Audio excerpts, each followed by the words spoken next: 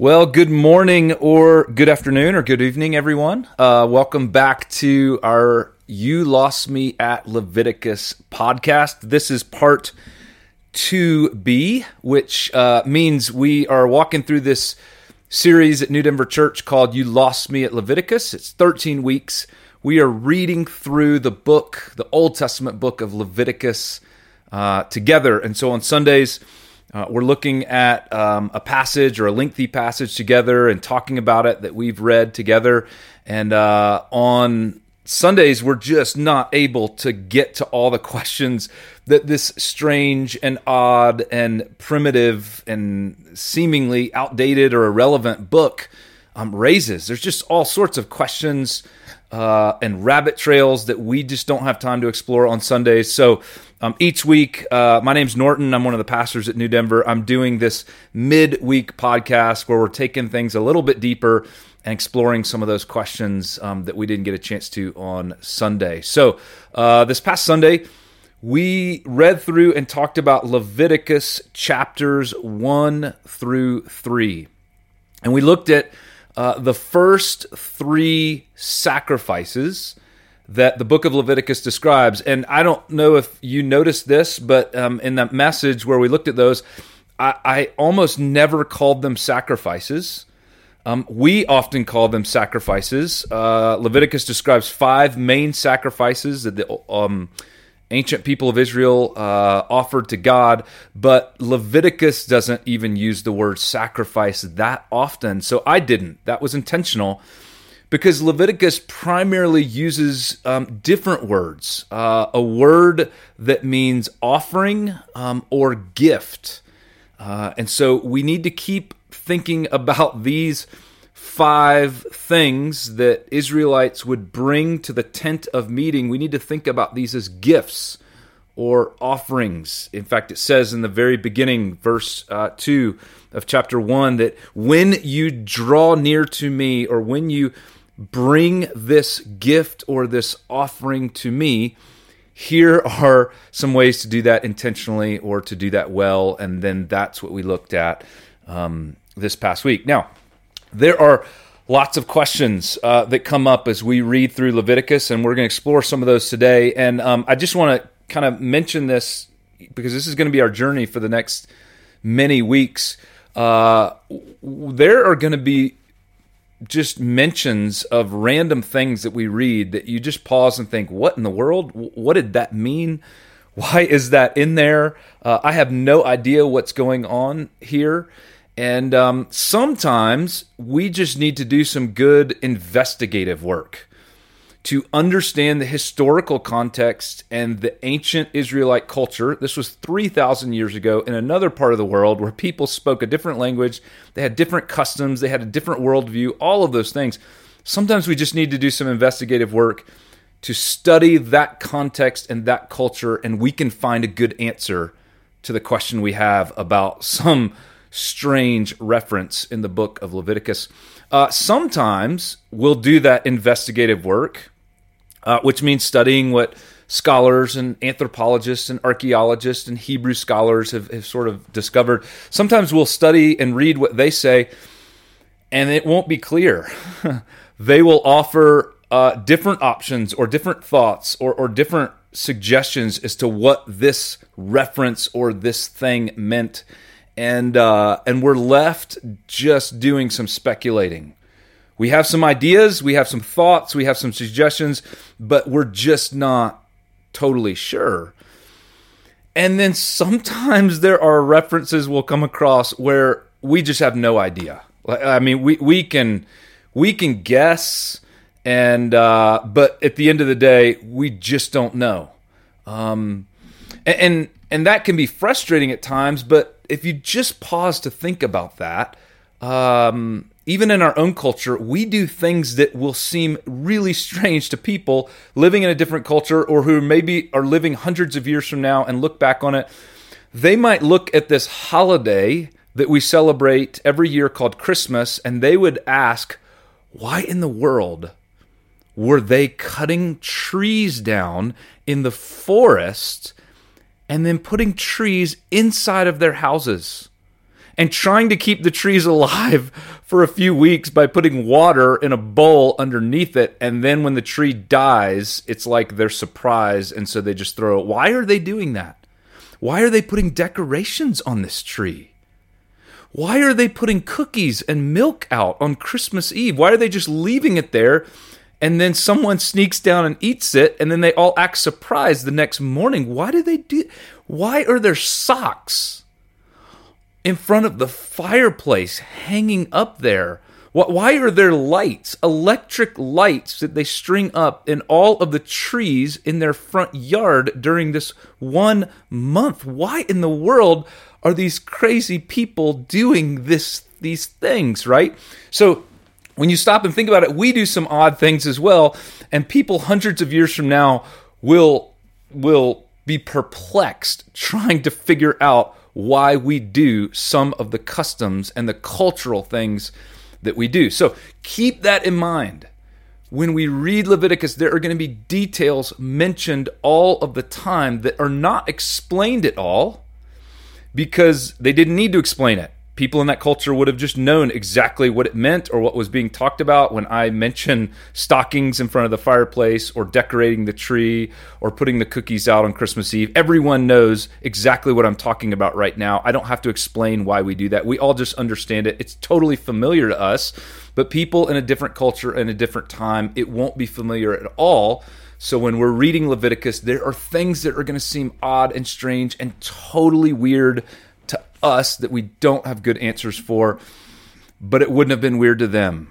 And they didn't explain it to us because they didn't need to explain it because we weren't in their minds when they wrote this down. They were simply writing it down and collecting these ideas and these writings for themselves. So keep all of that in mind as we move forward in reading the book of Leviticus. Now, let's jump in and explore a few questions that these first 3 chapters, these first 3 gifts or offerings raise. So the first one we looked at is called the burnt offering or the whole burnt offering. And you might have noticed that it says that only a male animal can be offered for the whole burnt offering. And as we walk through all of the offerings, you'll see that that's the case with most of them. There's a few offerings where a female ox or a female sheep is acceptable, but most of them, it says it requires a male animal. And you might have wondered, why is that, right?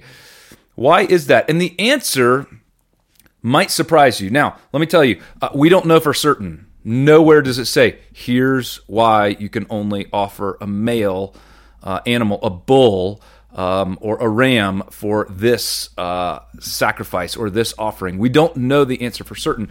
The text of Leviticus never addresses this question explicitly.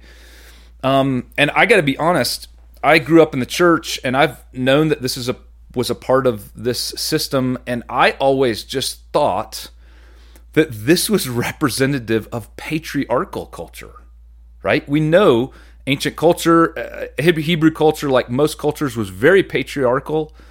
Men were the leaders, and sometimes that meant that men were seen as more important than women. And so I just assumed that meant that they believed only male animals were more important than female animals, and so they were the only animals that were worthy to be sacrificed because female animals would not have been as worthy or as important. But get this, it is probably the exact opposite. Stop and think about this for a second. If you have a herd of oxen or a flock of sheep or a flock of goats, which would be more important to you? If this is your life, tending to these animals, and these provide the food for your family and your livelihood, which are more important to you, the males of your flock or the females of your flock? Yeah, you guessed it. Probably the females. The females would have been way more important because the females were the ones that provided the reproduction. The females were the ones that gave birth to more animals. The males would have been more expendable in that society. You didn't need as many male animals for breeding purposes, right?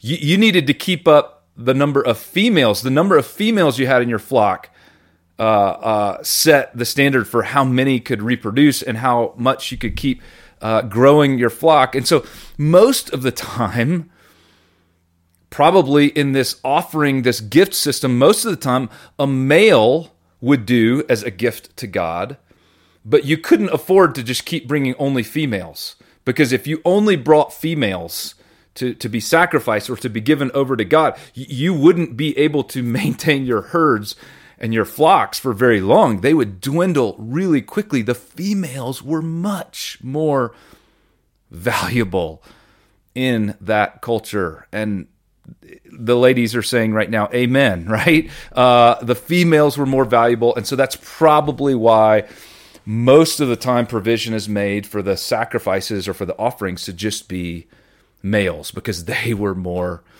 expendable. Now, here's another question. You might have wondered when we started reading through, or you read on your own, why are so many different parts of the animal specified in so many different ways, right? So for example, chapter 1, when it talks about the burnt offering, in verse 6, it says, you are to skin the burnt offering and you're to cut it into pieces. And then the sons of Aaron, the priests, are to put on the fire, put fire on the altar, arrange the wood on the fire. Then Aaron's sons, the priests, shall arrange the different pieces that you've cut up, including the head and the fat on the wood that is burning on the altar. You're to wash the internal organs and the legs with water, and the priest is then to burn all of it on the altar. So you're to cut it in pieces, and then it seems like there's a specific order. You're supposed to put the head on the altar, and then the fat on the altar, and then the internal organs. So why do you have to put it in this order? Well, we don't know, right? We don't know for certain. There is some scholars who have thought about this a lot. There's one scholar in particular. Her name is Mary Douglas. She was a world-renowned anthropologist. So she studied people and why they do the things they do, and particularly in ancient cultures. She was from Great Britain. She lived in Africa for a time, and she studied what primitive cultures did there, and she studied what ancient cultures have done through their writings. And she focused on this idea of purity and cleanliness and religious ritual and the intersection of all of those things. In fact, and you'll see how this becomes so important, the book of Leviticus became a focus of her life. And she tried to understand what all of the instructions that we're going to read in a few weeks, all about purity and cleanliness, she tried to understand what all that meant. She wrote a book called Purity and Danger, and then she later wrote this watershed book called Leviticus as literature. It reshaped how many scholars thought about and began to understand Leviticus. Anyways, she believes that everything in Leviticus, in light of their culture and the way they viewed things, was about moving from the common to the holy. From things that were common or part of everyday life to things that were holy and sacred and set apart and unique and distinct from everyday life. So when you move into the tent of meeting, this place where all this is taking, you move from outside the camp, which is common, into the courtyard, and then you move into the holy place that's inside of the tent. And then in the center of the holy place is the most holy place. That's where God lives. And so you are moving into deeper and deeper holiness as you move in between spaces. And so she suggests that in the Hebrew worldview, everything was viewed this way. Space was viewed this way, and even our bodies were seen this way. Even the physical body of an animal. And so the head, in their worldview, would have been the most common or ordinary part of your body. The fat in your torso that connects to your internal organs, that would be more holy. And then your internal organs would be the most holy or sacred part of you. Ancient Hebrews believed that. They believed that your gut was the center of your will, the center of your intuition, the center of your very life and soul, right? And we don't think that way anymore. In our modern culture, we tend to think the head is that way, or maybe the heart. We talk about the head and the heart. But in ancient Hebrew culture, the gut, your internal organs were believed to be that way. So she says maybe that's what this order is about, right? When you burn this animal, this sacrifice, you start with the head, which is the most common, and then you move to the fat, and then you move to the internal organs. You're working your way to the most sacred and holy part of the animal. Now, I don't know. It's an interesting theory. And there might be some totally different reason. It might have nothing to do with that whatsoever.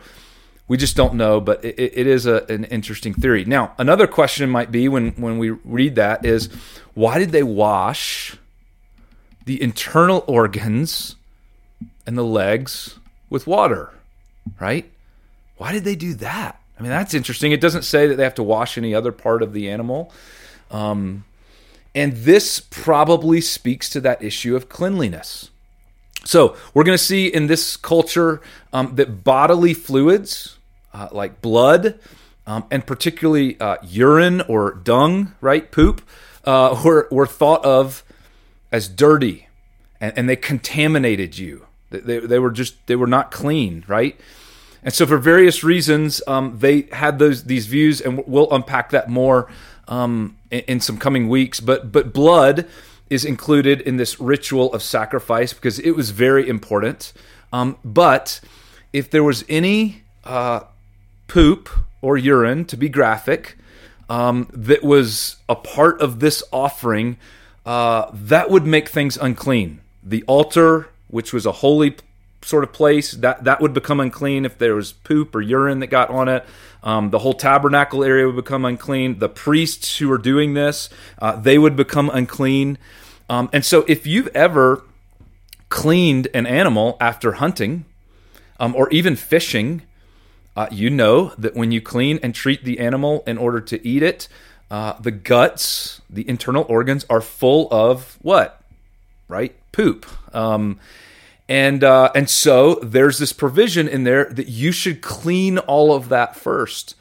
And you should also clean the legs, right? Because if you think about the legs of a bull that's been in a pen with a whole bunch of other bulls where they poop on the ground, right? There's a decent chance they've been walking around in that, and on their hooves, they're very unclean, right? So this sounds like such an odd detail when we're reading it, but basically it's just saying like, hey, you're offering this gift, you're slaughtering a bull, there's going to be blood everywhere. Hey, the blood is symbolic for some things, so do some stuff with that. But you should pause and clean the legs and clean the internal organs before you burn them because they're not clean. There's some stuff on them that's not really holy or ritually clean, and it would just be improper to get everything there unclean with this stuff. It would be improper to burn it that way, and so you need to clean it, and you need to wash those parts first. Does that make sense? Now, one more question about all of these animal parts. It says in chapter 3... Chapter 3 talks about the fellowship offering. It says in verse 14, there's this part where it says, you burn and you give to God the internal organs and the fat connected to them. And you remember the fellowship offering, you give God the internal organs and the fat, but then you actually eat the rest of the meat. You and the priest eat the rest of the meat. But then it says, verse 17, chapter 3, this is a lasting ordinance for the generations to come, wherever you live. So keep doing this. What I'm telling you now is important. Wherever you live, you're not going to be in the wilderness forever. You're going to go live other places, and in the generations to come, keep doing this. It says this is a lasting ordinance. You must not eat any fat or any blood. And I don't know about you, but I just kind of thought, why is that? Why don't Why couldn't the Israelites, why couldn't they eat fat and blood? Why was it so important? Why is this mentioned right here? And then there's going to be some other times later in Leviticus we're going to read where it says this same thing, and especially about blood. Do not eat the blood. Well, the term fat here in verse 17 probably refers both to the fat and to the internal organs. Probably refers to both of those things. The things in the fellowship offering that you always give to God, you never eat them yourself. Why not? Well, again, we don't know for certain why, but probably goes back to that idea that these parts, the internal organs and the fat connected to them, were seen as the most holy parts, which means they were the best parts of the animal. And because of that, maybe this text is simply saying, like, you just always give the best parts to God, right? You can eat everything else, but the best part, the most holy part, the most sacred part, always reserve that for God. So maybe that's why you are never supposed to eat the fat. But then there's the blood. And blood in their culture is always a sign of life. In fact, it's not just a sign of life, it is the sign of life. And so when you have blood inside of you and it's coursing through your veins and everything is good, then you are most alive. But when you begin to lose your blood, when an animal loses its blood, when blood is shed in any way or spilled in any way or lost in any way, then it is almost as if you are now entering into the realm of death, not life. And so when blood is spilled, it is a serious thing. It is not to be taken lightly. It is a serious thing in their culture. And so in Genesis 9, you can go back and read that. We don't have time to explore the whole story that's going on there. But in Genesis 9 and in other parts of Leviticus, God basically says, look, you can eat the meat of animals, but do not eat the blood. The blood is just, it's too holy. It's too serious. The blood is like a marker of the portal or the doorway between life and death. It speaks to serious, heavy things about life and death. So I don't ever want you eating the blood. Now, fast forward 1,300 years. It's the early church. This new movement of followers of Jesus are growing up in the first century, and most of these earliest followers of Jesus are Jewish people, and they are still following all of these instructions from Leviticus. And then there are some Gentiles. The word Gentile just means someone who is not Jewish, not ethnically from that background, doesn't follow those things. There are some Gentiles who want to become followers of Jesus. Gentiles who have never read the Old Testament, never offered a sacrifice in their life, never followed any of these instructions. They speak Greek. They do not speak Hebrew.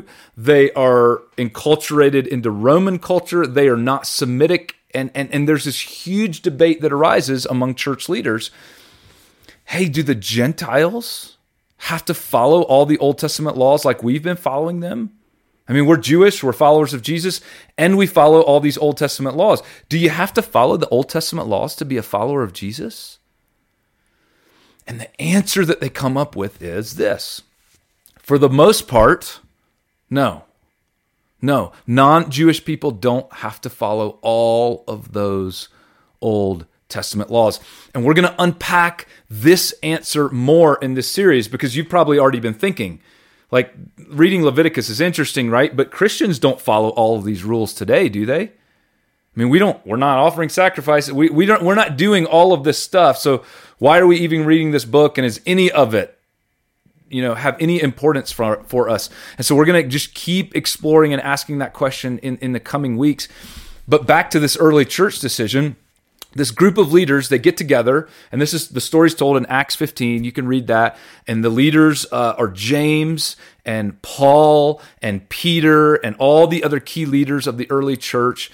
And they talk about this issue. Do the Gentiles need to follow the Jewish laws, the Old Testament laws? And here's what they decide. No. No, they don't. These new Gentiles who want to be followers of Jesus, they don't have to follow the hundreds and hundreds of laws and instructions that are in the New Testament. In fact, we think all they need to do is follow 4 of them.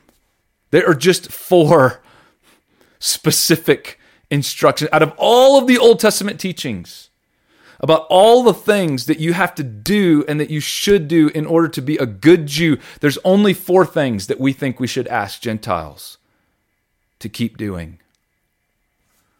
And do you know what those 4 things are? In fact, do you know where they come from? They come from the book of Leviticus. And you can go read what the 4 things are, and you know what one of them is? Do not eat blood. Right? That one is still important. Even if you're a Gentile, even if you've never read the Old Testament before, even if you don't have the same view of life and death and blood and sacrifice and all that, even if you don't understand all of that, this is important. We want you to do this. Don't eat blood because it represents life, or it represents the loss of life, and it is not something to take lightly or to consume. So that's important, and that comes from Leviticus chapter 3. Now, let's move on. Let's talk real quickly about the grain offering in chapter 2, because there's some interesting instructions. Chapter 2, verse 1 says that the first kind of grain offering should be of the finest flour. And what does that mean? Well, finest does not just mean your best flour. It doesn't mean, go to King Soopers and look on the shelf and buy the most expensive flour. It literally means your finest. The flour that is the most fine, that has been crushed and sifted the most. The flour that you have spent the most time on grinding and crushing to produce the finest and best flour that you can possibly produce. Which is interesting when you pause to think about this, because I don't know if the symbolism is intended here. I don't know if this symbolism should be applied to us, but the idea is that when something has been smashed and crushed and ground down the most, it becomes the best gift that you can offer. And if that's what's intended here, think about that. That is good news, right? Because it says, the more beat up you are, the more that I suffer, the more that I am put through the ringer in life, the more that I feel unworthy, right? That something is wrong with me because I just keep getting beaten down and ground down all the time. The picture of this text is no. All of this sifting, all of this suffering, all of this crushing is making you into a finer gift that you are able to give to God. Now, verse 1 says, you're to take this finest flour, you're to pour olive oil on the bread and incense on it when a portion is taken to the priest that will be burned. So why are olive oil and incense used? Well, olive oil was expensive. And if you think about the process used to get olive oil, it's similar, right? You have to crush olives. You have to press olives in order to get the oil. Oil is also used to anoint people. It will later be used to anoint kings in Israel. It represents God's favor on someone, God's presence with someone, God's blessing on that person. So there might be some symbolism in the oil. Incense. This word incense, more specifically, was frankincense.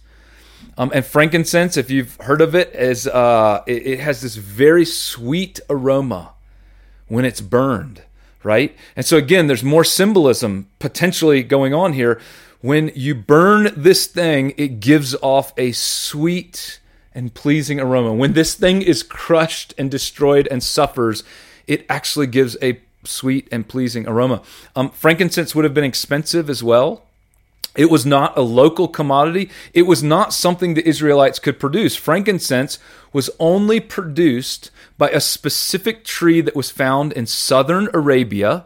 so modern day Oman and Yemen, or on the Horn of Africa, so modern day Somalia or Ethiopia. There was a specific tree that grew there, and frankincense came from the sap of that tree. So this was something that was imported and bought in the spice trade by them. It would have been expensive. It would have been precious, right? Now, you didn't use much. The gift itself, remember, the flour might not have been that costly to you, and you might have only used a pinch of olive oil and a pinch of frankincense. So overall, the gift may not have cost a lot of money, but it would have cost something. And especially in the time and the effort that you are putting into this, it would have been costly, right? So it's kind of like a gift that someone gives you when they knit you a blanket. On the whole, the materials for knitting that blanket maybe didn't cost a lot of money, but the time and the effort and the intention and the thoughtfulness that they put into this gift for you would be deeply, deeply meaningful. And that's what's happening with this grain offering. Now, a couple other things. It says you can bake this flour into cakes, and you can bring those as offerings. But look at what it also says, verse 11 of chapter 2. It says, every grain offering you bring to the Lord must be made without yeast. For you are not to burn any yeast or honey in a food offering presented to the Lord. You may bring them to the Lord as an offering of the first fruits, but they are not to be offered on the altar as a pleasing aroma. So yeast and honey are okay in certain circumstances, but never they're to be burnt as an offering, as a pleasing aroma. Then it says, season all of your grain offerings with salt. Do not leave the salt of the covenant of your God out of your grain offerings. Add salt to all of your offerings. So first question, why no yeast? Why no honey? Second question, why do you add salt, right? So first, let's talk about yeast and honey. They're not allowed in the grain offering. And we don't know why. It doesn't explain, right? So scholars have figured this out, or tried to figure this out, and they've offered some interesting suggestions. But at the end of the day, we don't know for certain, but I'll give you a couple of the suggestions that they've come up with.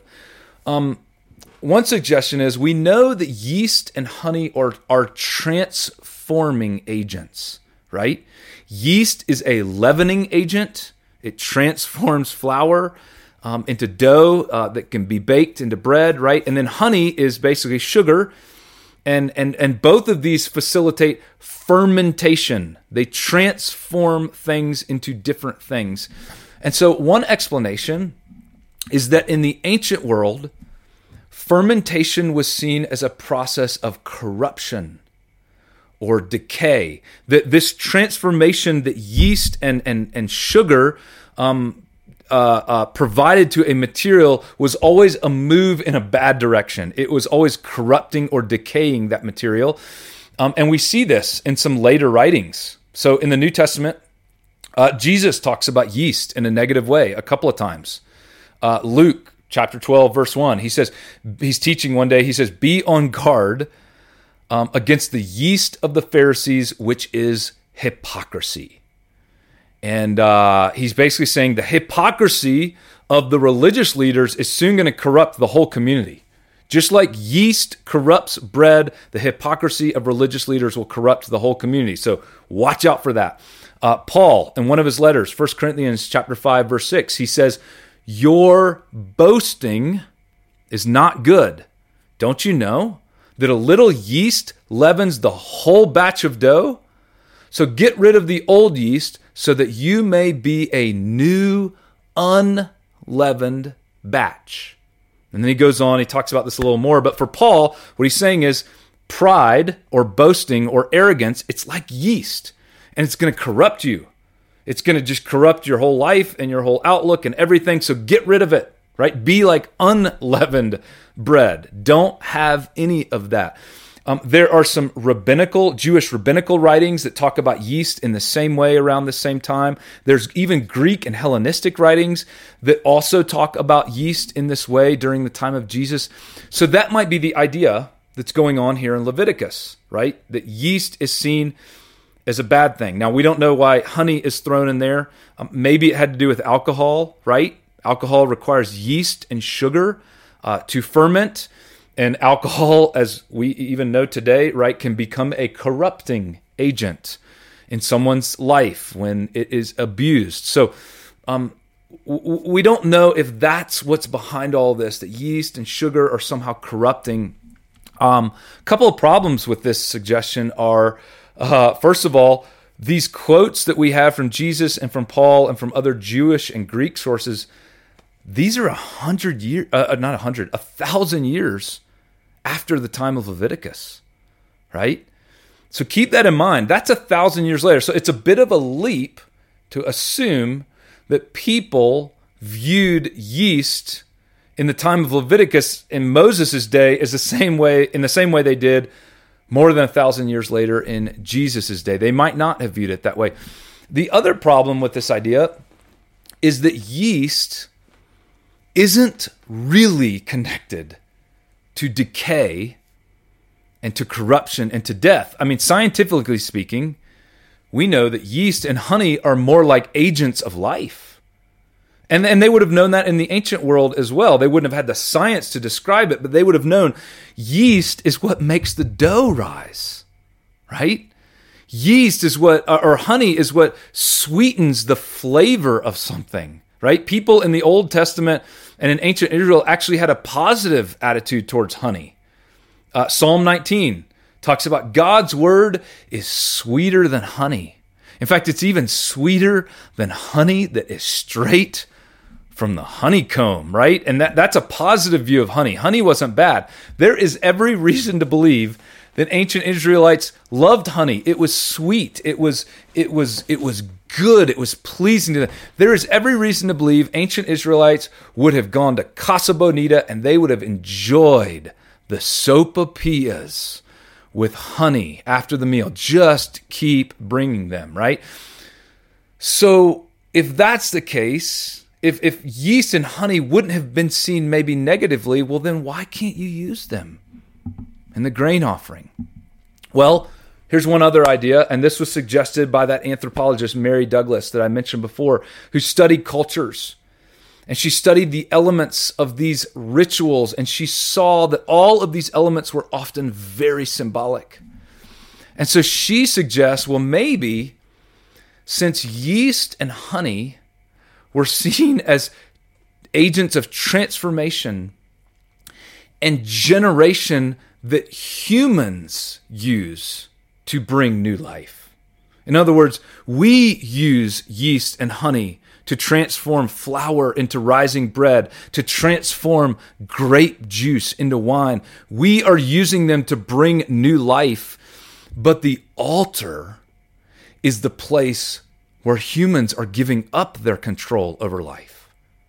The altar, the fire pit, the tent of meeting is the place where you come and acknowledge, I am not in control of life. God is in control of life. Life ultimately comes from God, not from me.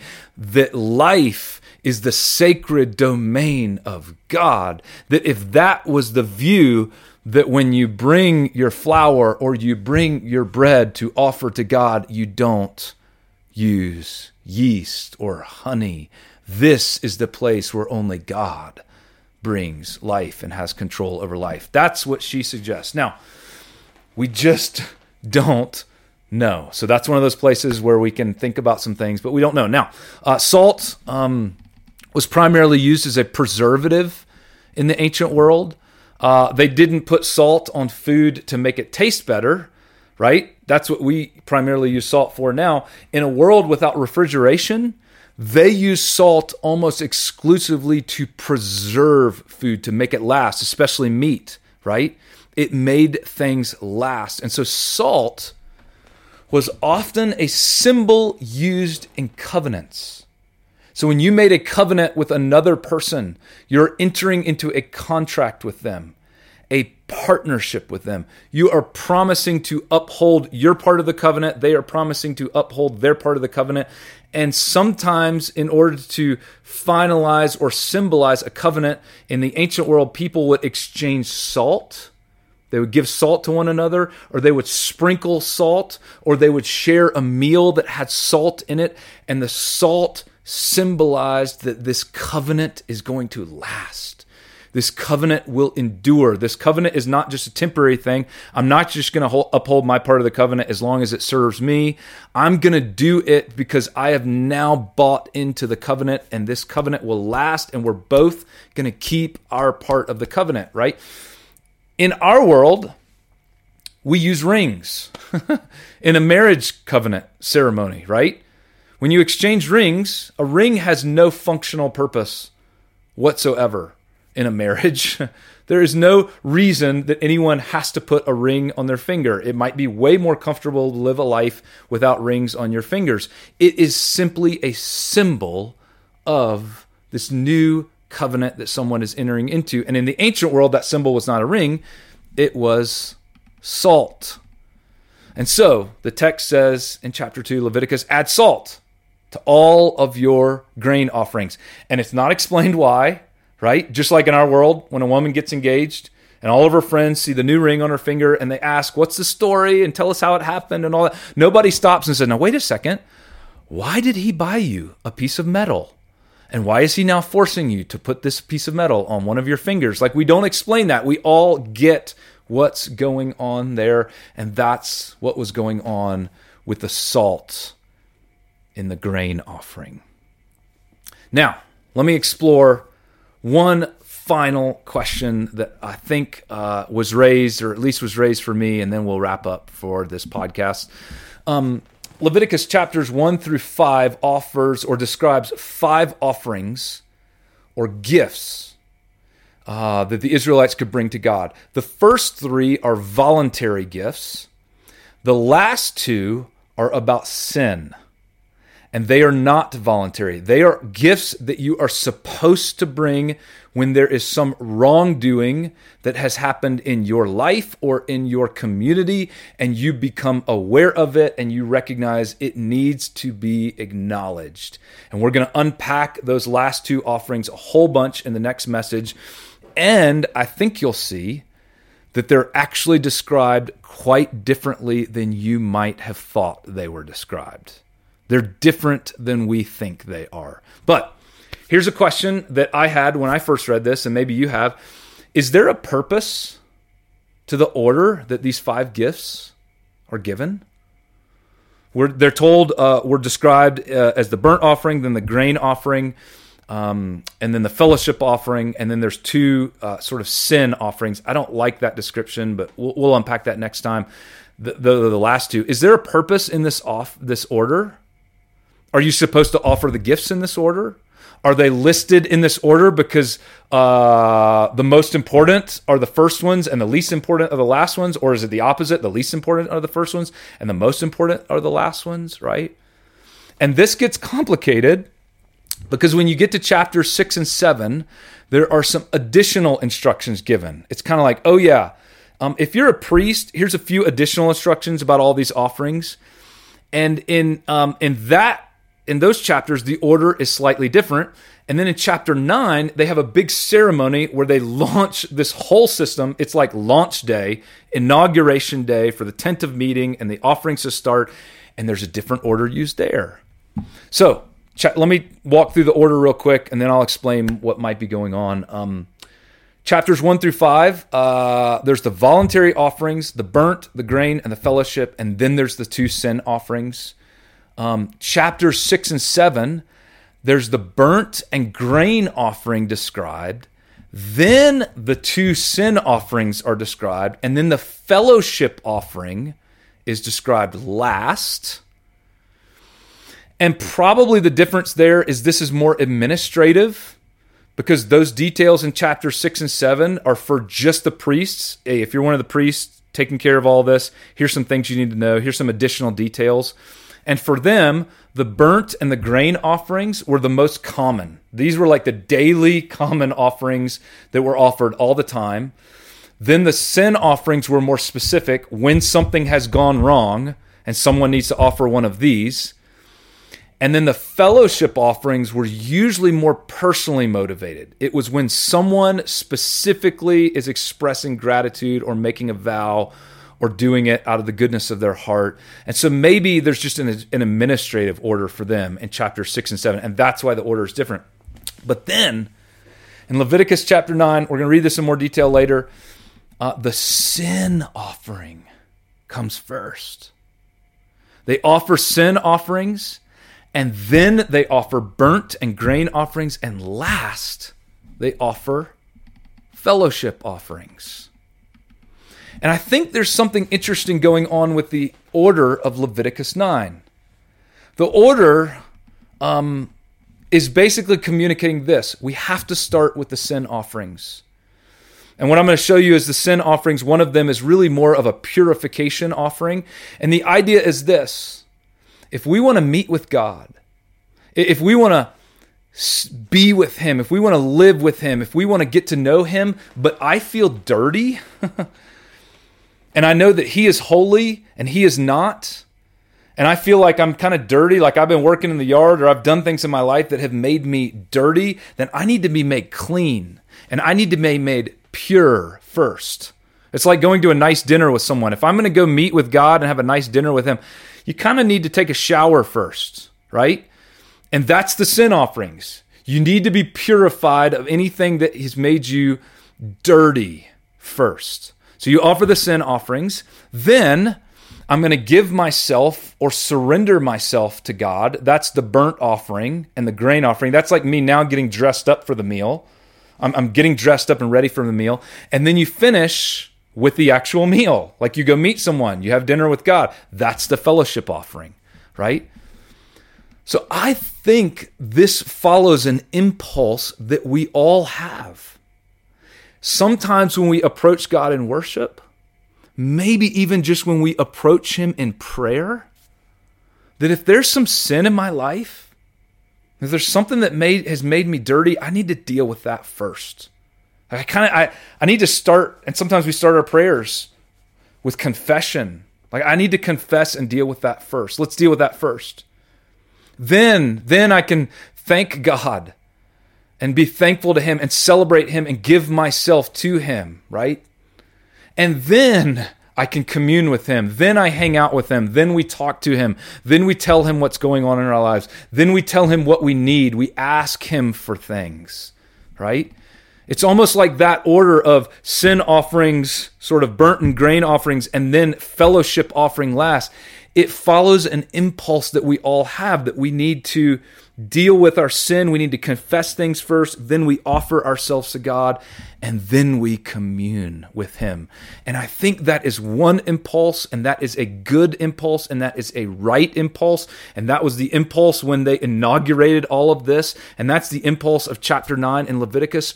But it also seems that we can get so focused at times on our dirtiness, on our sin, on this idea that maybe God is displeased with me most of the time, right? God is always disappointed in me. God is always angry at me. I always have to clean myself up and get my act together before God will even let me into His presence, right? And you can see how that idea can start to permeate our lives. And you can see how that idea can be taken to its extreme. And you can see how we could start feeling judged and condemned and unworthy all of the time. And we see this in Jesus' day, where the religious leaders made everybody else often feel that way because they were perfect and they did all the right things and they kept all the laws, and everyone else always felt unworthy. Everyone else always felt dirty because they could never be as good and holy as all of the religious leaders. And what did Jesus do? He spent a whole lot of time with all of the dirty and unworthy people. All the people who were unclean, all the people who were broken, all the people who had screwed up their lives, all the people who felt like they were unworthy. And what did Jesus do with them all the time? He shared meals with them. He ate meals with them. He also, it should be noted, he also ate tons of meals with religious leaders. He ate meals with everybody. And Jesus' message seemed to be not this: get your life together, make yourself clean, and then you can sit at the table and eat with me. Jesus seemed to flip that completely around. Sit at the table. Come and eat with me, and I'll help make you clean. I will help you get your life together. And that's the impulse of Leviticus chapters 1 through 5. We think Leviticus is harsh, but that's the impulse. It doesn't start with your sin. It doesn't start with your shortcomings. It doesn't start with your guilt. It doesn't start with your shame. It starts with, you want to draw near to me? You want to come be with God? You want to offer yourself to God? Come eat with me. That's the burnt offering. That's the grain offering. That's the fellowship offering. Let's start there. Oh yeah. And when you stumble, when you fall, when you screw up, when you make a mess of things, well, yeah, we need to deal with that too. That's important. There's a couple of gifts or offerings that'll help you deal with that. But it's going to start with your desire to draw near to me. So that is Leviticus chapters 1 through 3. Maybe more detail than you ever wanted about honey and yeast and internal organs and poop, right? Next week, we're going to talk about, in our next message, we'll talk about the two sin offerings. And as I said, I think you'll see they're different than we think they are. And we'll begin to ask more questions about how Leviticus applies to our lives today and what we can get out of this whole study. Thanks for listening. One more thing. If you have a question that you think we should discuss, go to newdenver.org/Leviticus. And at the bottom of that page, you will see a link where you can go and you can submit more questions. And we can talk about those if we have time in these messages together. Thanks so much for listening.